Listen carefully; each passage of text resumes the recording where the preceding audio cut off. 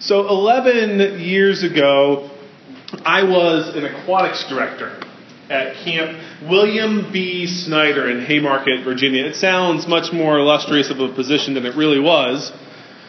But when my friend Eric asked if I would help him open a new Cub Scout camp, being a recent college graduate with no hopes of future employment, I took him up on his offer. Eric had taught me to swim 6 or 7 years prior to this, turning me from a novice swimmer who was afraid of the water into a lifeguard and an aquatics instructor. Anyone, though, who has ever been to really any sort of summer camp knows that one of the first things that you have to do is you have to take a swim test. As an aquatics director, I loved this day. It was also my least favorite day of the week, as this is where we separated the swimmers from the non-swimmers. At the end of the day, I would know who, at the very least, could keep their head above water and who would probably be pulled out multiple times throughout the week. At the same time, though, that day, I knew that we would perform a lot of rescues. It was a busy day. We would test over 300 people in a 3-hour period. And here's how it went. You had to jump in feet first with the water going over your head. You had to level off and then swim 75 yards in a strong manner using one of the following strokes. The side stroke, the breaststroke, the trudgeon, which I still have no idea what that is, or the crawl. Then you had to swim 25 yards on your back using a resting backstroke. And then if that wasn't enough, after 100 yards, you had to prove that you could float on your back so that you could prove that you could rest when you were exhausted. My most memorable experience as a lifeguard happened that summer in 2006 at Camp Snyder. As each group would arrive to the pool, being the aquatics director, I would greet them at the gate. And we would begin to separate the children into a few groups. Those who wanted to take the swimmer's test, which is the pre-Olympic trial test I just described. There was the beginner test where you basically stood up in the water and you were okay. And then there was the learners, and that was where you just kind of hung out at the zero entry area. Anyone, though, who was unsure of where they needed to go, I would talk to. There was one boy in particular, I don't remember his name, but for the sake of our time this morning, we're going to call him Jack. And Jack was unsure of his ability to swim, which, pro tip, is never a good sign. And after some coaching from his dad and some buddies, Jack decided that he knew he could pass the swimmer's test. So Jack and I walked over to the deep end of the pool together to start the test, and we made small talk along the way. I tried to do this with campers who had fear and anxiety to diffuse any of that. We would usually talk about school or their family or whatever they were looking most forward to that week at camp. To my dismay, Jack was more excited about buying ice cream every day with the money that his mother had given him, which, again, should have been a warning to me.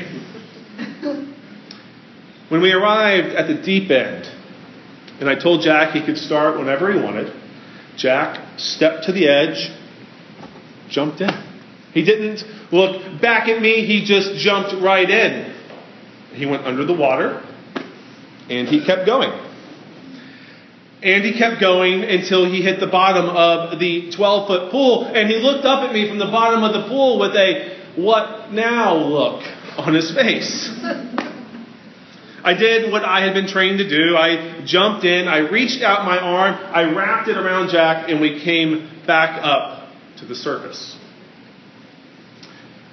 Last Sunday, I told you that the problem with reading Matthew's gospel in small little segments is that we miss out on the beauty of Matthew's writing. Matthew has woven Jesus' ministry together, showing us how Jesus was constantly healing, ministering, and teaching. The same way the story of our lives works. Our lives are not one-off events. Our stories, our memories are woven together, making what we did yesterday an influence on what we do today and what we will do tomorrow. making for us what happened in Charlottesville yesterday, something that's influencing us today and will influence us tomorrow and in the weeks and months to come. Our reading this morning, though, picks up right where we left off last week. Jesus instructs his disciples to board a boat and head over to the other side. If you're familiar with Jesus, you know that when he sends his disciples or he himself goes over to the other side, big things are about to happen. After Jesus dismisses the crowd, he goes to pray.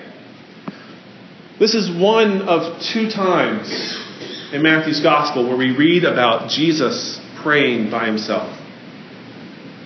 And then there are the disciples, sailing away from Galilee in the middle of the night, in the middle of a storm.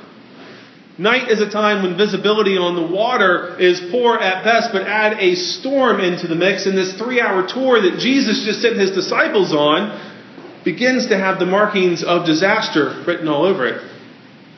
After being battered by waves throughout the night, Jesus joins his disciples on the water. And to say it terrified them, I think, is an understatement. The urgency with which they shout, "It's a ghost," loses its emphasis, which they probably would have screamed or yelled or at least yelped. No one says calmly, "It's a ghost," okay? And I speak with some authority on this as a matter because I am a Ghostbusters junkie. Just as Jesus will do to the storm eventually, he calms his disciples. Be encouraged. It's me. Don't be afraid. In hindsight, I think Jack was too calm in the storm that was swirling around him.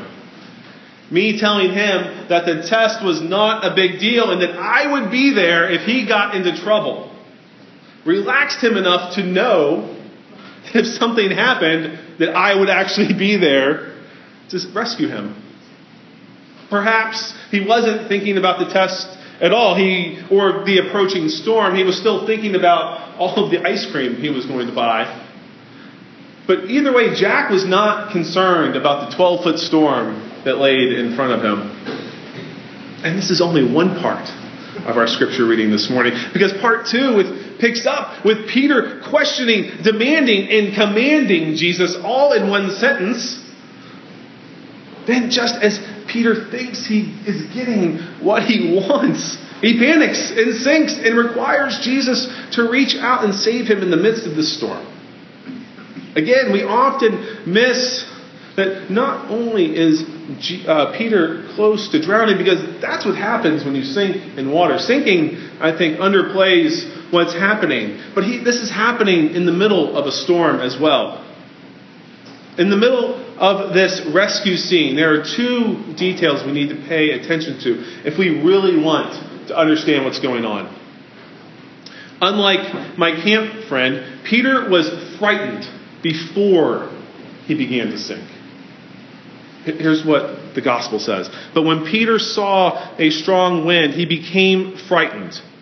And remember, at this point, he is still standing on the water with Jesus. As he began to sink, he shouted, "Lord, rescue me."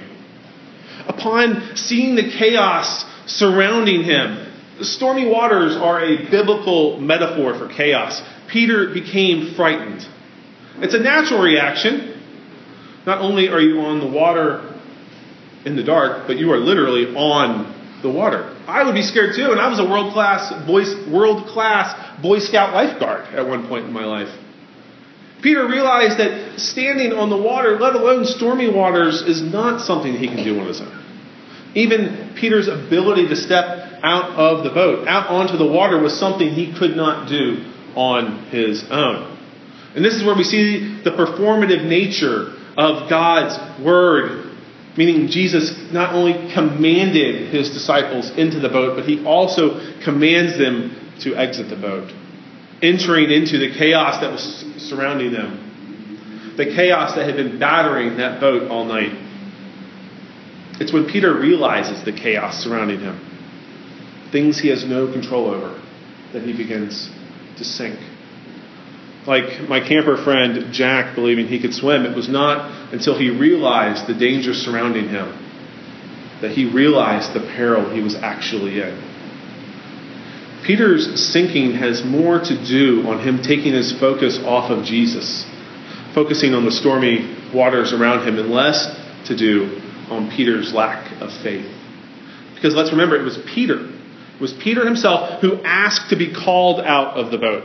Peter had faith in Jesus, otherwise he would not have asked Jesus to call him out of the boat in the first place.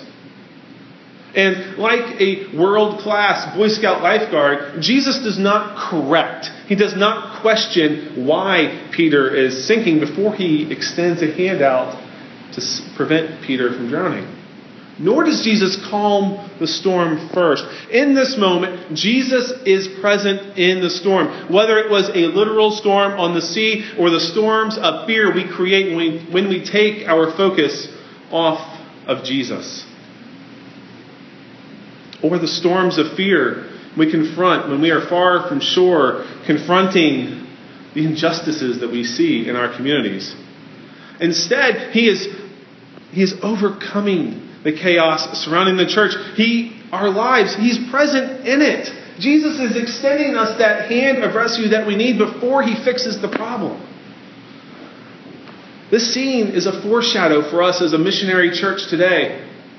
The journey the church has been on and the journey the church continues to be on. There are times when we as individuals and as a community will need to step out faithfully, ready to jump out into the deep end and become overwhelmed by the circumstances surrounding us, or really our inability to swim at all. We will notice a strong wind and discover that the odds appear to be stacked against us. In this scene, we learn that Jesus' disciples, past and present, will not be spared adversity. This will not be an easy road for Christ's disciples. Yet, in the midst of chaos, in the midst of our sinking, there is the divine revelation saying, "It's me."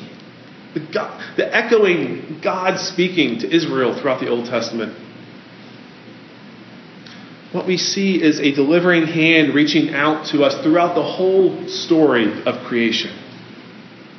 We are a church that Brian McLaren describes as exploring off the map, looking into this mysterious territory beyond our familiar world, out on the other side. We are exploring what it means to witness to a risen and ascended Christ in a world where the statistics that we read can feel like 40-foot waves splashing over the bow of our rowboat. We are jumping into the deep end, and it feels as though we are learning to swim while at the same time just trying to keep our heads above the water.